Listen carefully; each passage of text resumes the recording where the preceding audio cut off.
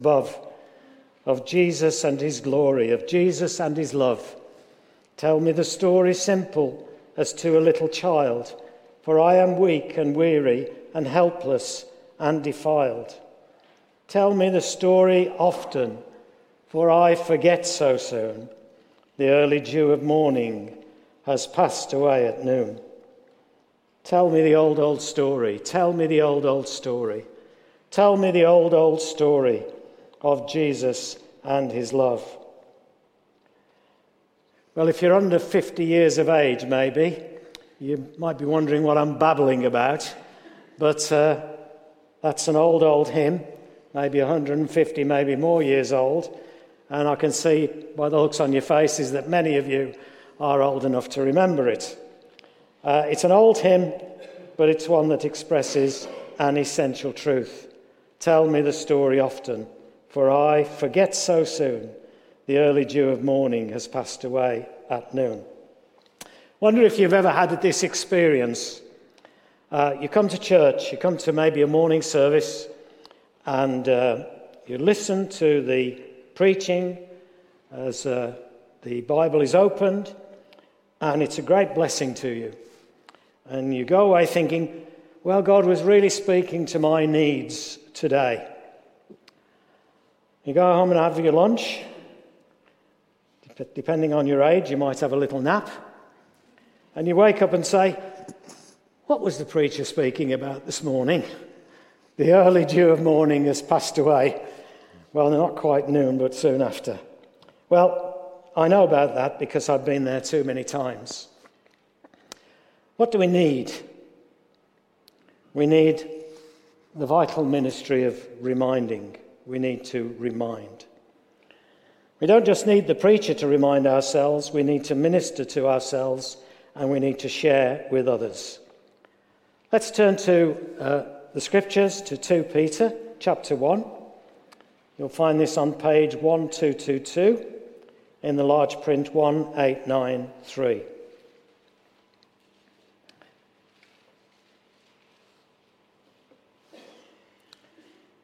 2 Peter chapter 1. Simon Peter, a servant and apostle of Jesus Christ, to those who through the righteousness of our God and Saviour, Jesus Christ, have received a faith as precious as ours. Grace and peace be yours in abundance through the knowledge of God and of Jesus our Lord. His divine power has given us everything we need for a godly life through our knowledge of him who called us by his own glory and goodness. Through these he has given us his very great and precious promises, so that through them you may participate in the divine nature, having escaped the corruption in the world caused by evil desires. For this very reason, make every effort to add to your faith goodness, and to goodness knowledge, and to knowledge self-control, and to self-control perseverance, and to perseverance godliness, and to godliness mutual affection, and to mutual affection love. For if you possess these qualities in increasing measure, they will keep you from being ineffective and unproductive in your knowledge of our Lord Jesus Christ. But whoever does not have them is nearsighted and blind, forgetting that they have been cleansed from their past sins. Therefore, my brothers and sisters, make every effort to confirm your calling and election. For if you do these things, you will never stumble, and you will receive a rich welcome into the eternal kingdom of our Lord and Saviour, Jesus Christ. So I will always remind you of these things, even though you know them and are firmly established in the truth you now have.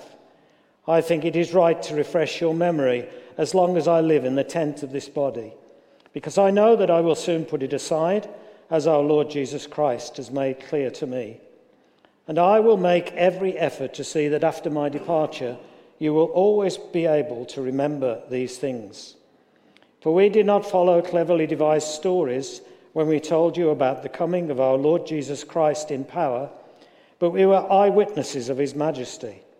He received honor and glory from God the Father when the voice came to him from the majestic glory, saying, "This is my Son whom I love. With him I am well pleased."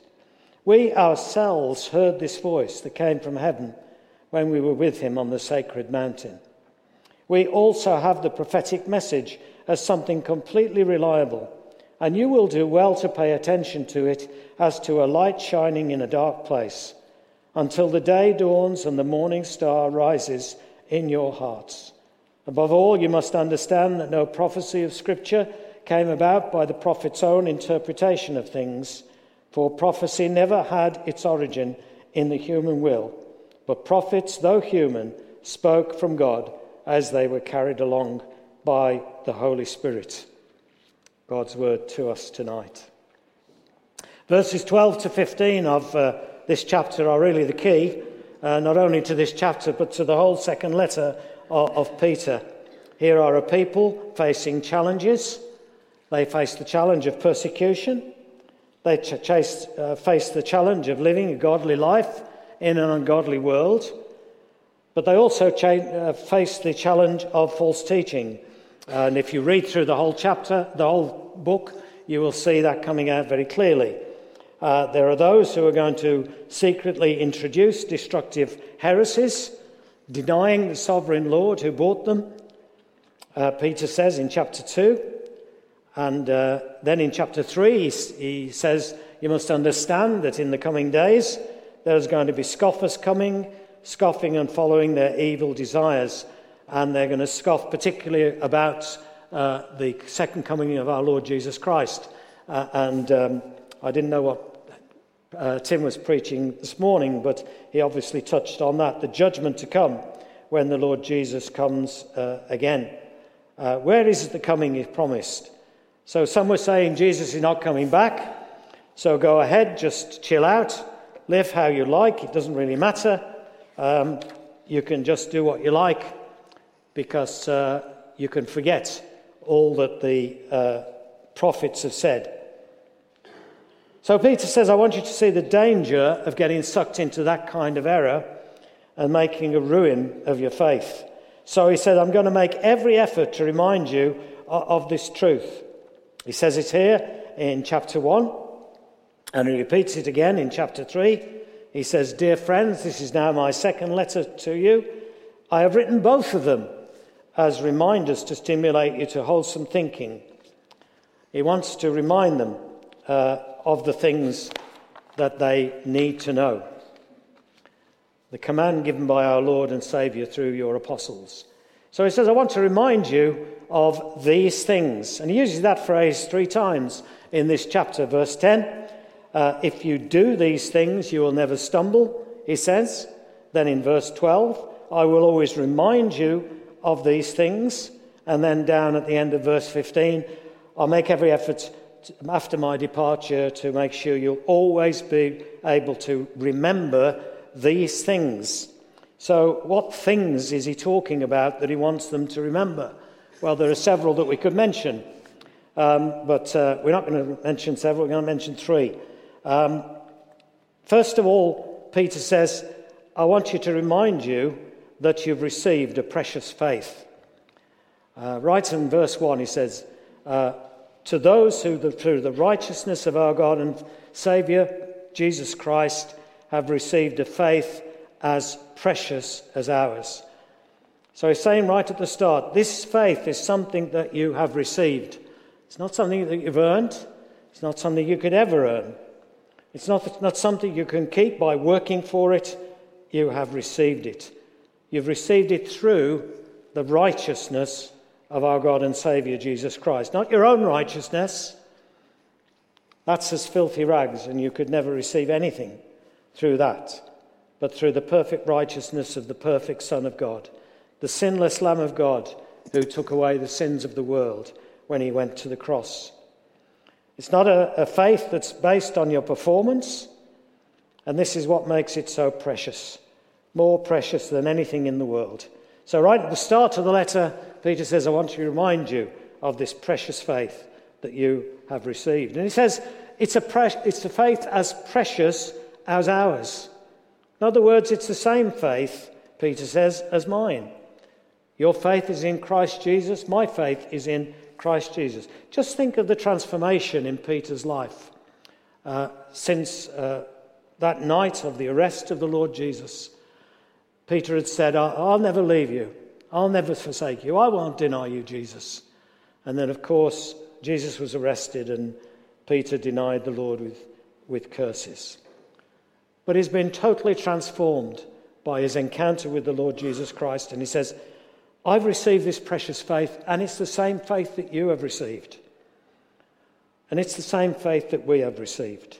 We have the same precious faith as Peter. As someone has said, the ground at the foot of the cross is absolutely level. There are no superior saints. We have all received from the Lord Jesus Christ. And secondly, Peter says you've been given a powerful provision. In verse 3, his divine power has given us everything we need for a godly life through our knowledge of him who called us by his own glory and goodness. Through these he has given us his very great and precious promises, so that through them you may participate in the divine nature, having escaped the corruption in the world caused by evil desires. Peter says you've received everything you need for a godly life. Warren Wiersbe says, when you were born into the family of God, you were born complete. The Christian has all that he needs and only needs to grow. Now, Peter emphasizes this because the Paul's teachers would come along and say, no, you need something else. You need this special experience. You need to know the secret things that we've been brought into, that we've been shown. We need to pass these things on to you. You need to follow us. No, says Peter, you already have all you need. His divine power has given us everything we need for a godly life. That's a wonderful thing, isn't it? It's a very, very wonderful thing that the faith that we have received in the Lord Jesus Christ is the whole package, really. God has given us all we need. That's why we can be assured that he will keep us to the end and he will keep us through. And thirdly, given that God has given you all that you need, you are now called to live a productive and a purposeful life. Ask people, what is the purpose of your life?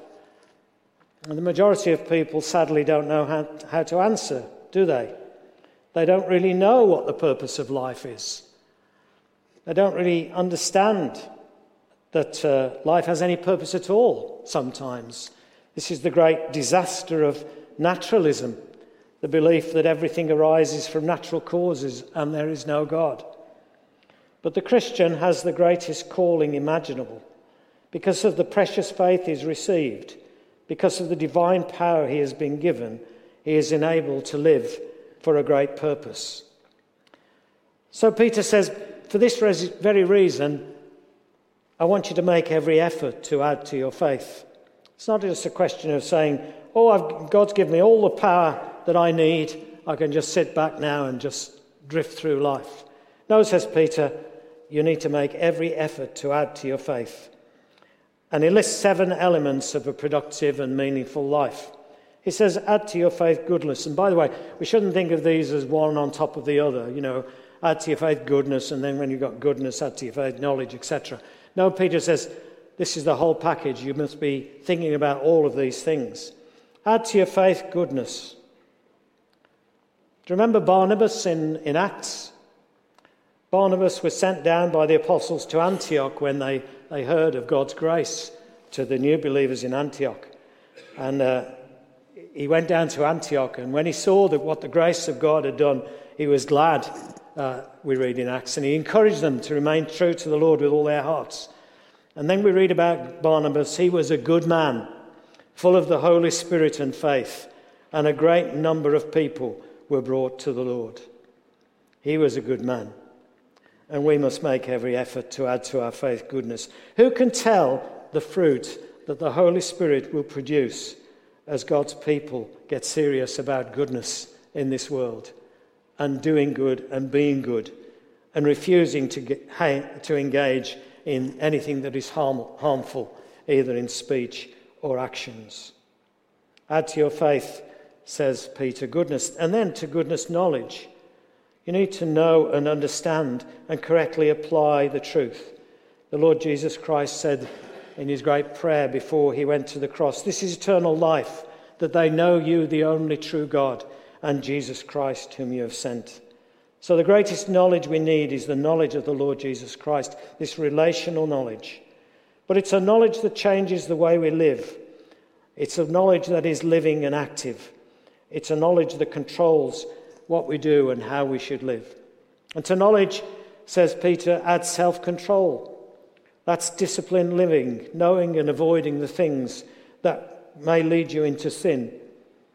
How important it is that we know ourselves and we know the things that tempt us and that we know the things which will make us fall. And then in the power of the Holy Spirit, we apply self-control.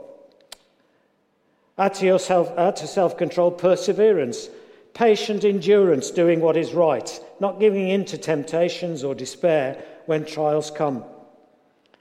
The Apostle James says, whoever looks intently into the perfect law that gives freedom and continues in it, not forgetting what they have heard, but doing it, they will be blessed in what they do. Looking intently, patient endurance, perseverance in doing what is right. Add to perseverance godliness. This is a devotion to God that includes a holy fear. We could say a reverence of God, a recognition of who he is, how majestic and how great and how wonderful and how glorious he is in all that he has done and in all that he is in his person. We need to cultivate a holy awe, a sincere love, and a passionate longing to know and live in the reality of his presence. Add to godliness mutual affection, or I prefer the is it the King James, brotherly kindness? I prefer brotherly kindness to mutual affection, but it's the same thing, a specific care for the people of God. John says we know that we've passed from death to life because we love each other. And then to mutual affection, love. This is agape love. This is the love of the kind that sent the Lord Jesus to the cross. And we have to just stagger and say, who is sufficient for these things? We can't do justice to all that Peter means by love here. Suffice to say that he calls us to the same kind of love that took Jesus to the cross, that caused the Apostle Paul to cry out, the Son of God, who loved me and gave himself for me. Well, who can possibly live up to this? Again, Warren Wiersbe says, it is impossible for fallen human nature to manufacture these 7 qualities of Christian character. We must remember that these things can only begin to grow and become a reality in our lives by God's divine power. But his divine power has given us everything we need. Alistair Begg says, God has given us in Christ everything we need for the commencement, continuing, and completion of our Christian life. Now, Peter says, I want to remind you about these things because it's vitally important that you remember. Note what he says in verse 10. He says, therefore, my brothers and sisters, make every effort, for if you do these things, note that little word, if you do these things, you will never stumble. And then, by implication, you can say the if continues into what he says in verse 11. And if you do these things, you will receive a rich welcome into the eternal kingdom of our Lord and Saviour, Jesus Christ. And again, by implication, we can say, if you do these things, you'll never stumble. But if you do not, you're in danger of stumbling. If you do these things, you will receive a rich welcome. But if you do not, then you're in danger of not receiving a rich welcome. So is Peter saying that our rich welcome into heaven, in other words, our salvation, depends on what we do? Well, no, he's not saying that at all. Because he starts verse 10 by saying, make every effort to confirm your calling and election. Your efforts confirm that God really has called you and now really is at work in you. And here we have that wonderful connection that we see so often in the Bible, in the New Testament in particular, of God's activity and our efforts. For example, in Philippians, words we know very well, therefore, my dear friends, as you've always obeyed, not only in my presence but also in my absence, continue to work out your salvation with fear and trembling, for it is God who works in you to will and to act according to fulfill his good purpose. Continue to work out your salvation. It is God who works in you. Paul says work out your salvation. He does not say work for your salvation. Or in Ephesians chapter 2, for it is grace you have been saved through faith, and this is not from yourselves. It is the gift of God, not by works, so that no one can boast. For we are God's handiwork, created in Christ Jesus to do good works, which God prepared in advance for us to do. So there is this inseparable link between what God has done for us in the Lord Jesus Christ in giving us this precious faith and our making every effort that we have good works which God has prepared in advance for us to do. So Peter says in verse 12, I will always remind you of these things, even though you know them and are firmly established in the truth you now have. Peter rejoices that they are firmly established in the truth now, but he wants to prepare them for the challenges that are coming. And Peter knows that the best way to be prepared is to continue to be firmly established in the truth, to hold on to it and not to drift away from it. He wants them to be able to distinguish the real from the fake. And in verses 16 to 21, he gives two reasons why they should be firmly convinced that what they have received is true. First, in verses 16 to 18, he says, we didn't make this up. We didn't follow in cleverly invented stories. No, we were eyewitnesses. And of course, we recognize that what he's talking about in this particular case is that occasion of the Transfiguration, when he, with James and John and the Lord Jesus, were up in the mountain, and then the Lord was transfigured before them. He became shining with glory. And they met with Moses and Elijah there. And Peter's able to say, that's not a cleverly invented story. We ourselves heard the voice that came from heaven when we were with him on the sacred mountain. So he's saying, I want you to be assured of these things because I was an eyewitness, and there are many other eyewitnesses too. And then secondly, he says in verses 19 to 21, neither is the word of God a cleverly invented story. Prophets spoke from God as they were carried along by the Holy Spirit. He says no prophecy came about by the prophet's own interpretation of things. Yes, God used them.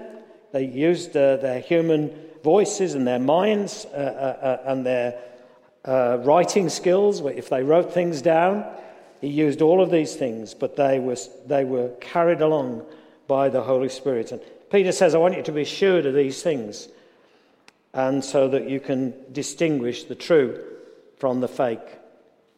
And if we are to avoid what is false, we have to make efforts to remember what is true and to make it the foundation of our hope. We need to exercise for ourselves the vital ministry of reminding. John Piper has said this, one of the great enemies of hope is forgetting God's promises. Reminding is a great ministry. Peter and Paul both said that they wrote letters for this reason. The main helper in reminding us is what we need to know is the Holy Spirit. But that doesn't mean you should be passive. You're responsible only for your own ministry of reminding, and the first one in need of reminding by you is you.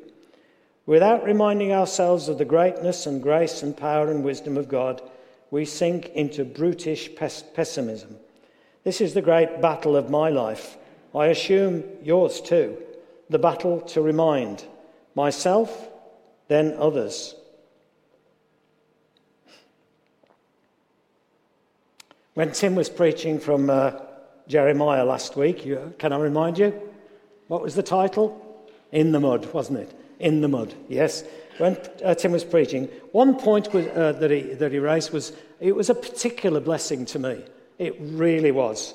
And I did remember it for a time. I didn't really apply it to my own situation. If I had applied it diligently, I have to confess, it would have saved me from a good amount of brutish pessimism this week. So I need helps to reminder, and I think possibly you do as well. Let's finally just think then about some practical things that will help us in the battle to remind. I was thinking about how we receive God's word when we hear it in church. What can we do to help us to retain that? What will help us? Well, here's some just very simple, practical suggestions.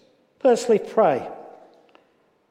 Well, that's pretty obvious, isn't it? Pray about what you hear. Pray about what you hear as soon as you hear it. Why not just pause at the end of a service and just take a moment to ask God for help to remember and apply what you've heard? I think every time we hear God's word preached, there's something that every one of us will need to consider and pray over. Take a moment before talking with others. Secondly, something that will help us, share what you hear. The blessing you receive is not just for you. As you share it, it will remind you and it will bless someone else. We know those words very well from Hebrews. Let us consider how we may spur one another on toward good love and good deeds, not giving up the meeting together as some are in the habit of doing, but encouraging one another, and all the more as you see the day approaching. We can do this as we share what God has given us. And we need to share because we're all in need, aren't we? Came across this quote in the week, and I think it's so true, from Rebecca, forgotten her name, Rebecca McLaughlin, yes. The further I go on in life, the more convinced I am that every Christian is a struggling Christian, depending on help from brothers and sisters who know their needs and vulnerabilities. Lungs don't work without hearts or legs without feet. We are simply not designed for solo flight. So what you've received, try and share it with someone else. Recall. Take action to help you to remember in the longer term. There's lots of ways we can think about doing this. When you go home, read the passage again. Read your Bible again. Remind yourself of the things that you've heard. Some of you like to take notes. It's good to take notes. Don't forget to read them and recall when you go home. We have the facility for audio and video. You can listen to the messages again. You can watch them again. That's a great way to remember and to recall what you've heard. With some passages in particular, Bible memory can be a great help, can't it? And our brother Steve has been encouraging us in this, hasn't he? In the Ten Commandments that we've been thinking about lately. And he's been encouraging us to memorize these commandments. Why not try to memorize verses 5 to 9 of 2 Peter 1? For this very reason, make every effort to add to your faith goodness, and to goodness knowledge, etc. That's a good thing to do, and a great way. The psalmist said, David said in Psalm 119, I have hidden your word in my heart that I might not sin against you. Great thing to do. Now, because I enjoy technology, I like to find tools that will help me. And one of the things that's really helped me is this Bible memory app. Don't worry if you're not into apps and smartphones and things, but for those of you who are up to date, like me, It's a great thing to use. I found it real good fun to use this app to help me to memorize the Ten Commandments. And I find it really, really useful to do. But there are all of these ways in which we can help one another and we can try to remind ourselves in this vital ministry of reminding. Finally, though, we need to turn to God because our own efforts will fail, and we have a great encouragement because the Lord Jesus Christ, before he went to the cross, he spoke about the coming of the Holy Spirit. And if you're trusting in Christ, God is for you and he is at work in you. So let's just finish with one of the very great and precious promises that God has given to us. Jesus said this, "But the Advocate, the Holy Spirit, whom the Father will send in my name, will teach you all things and will remind you of everything I have said to you." That's a great promise of hope, isn't it? That God will remind us, the Lord will remind us by the Holy Spirit of the things that he has taught us. Well, we're going to wrap this up with our final song. And it is "Here is Love, Vast as the Ocean." And here again, we're saying, who his love will not remember. Then as we go into the Lord's Supper, of course, we have this great festival of remembrance to remember the Lord's death until he comes, and encourage one another by proclaiming him. So let's stand to sing, "Here is Love."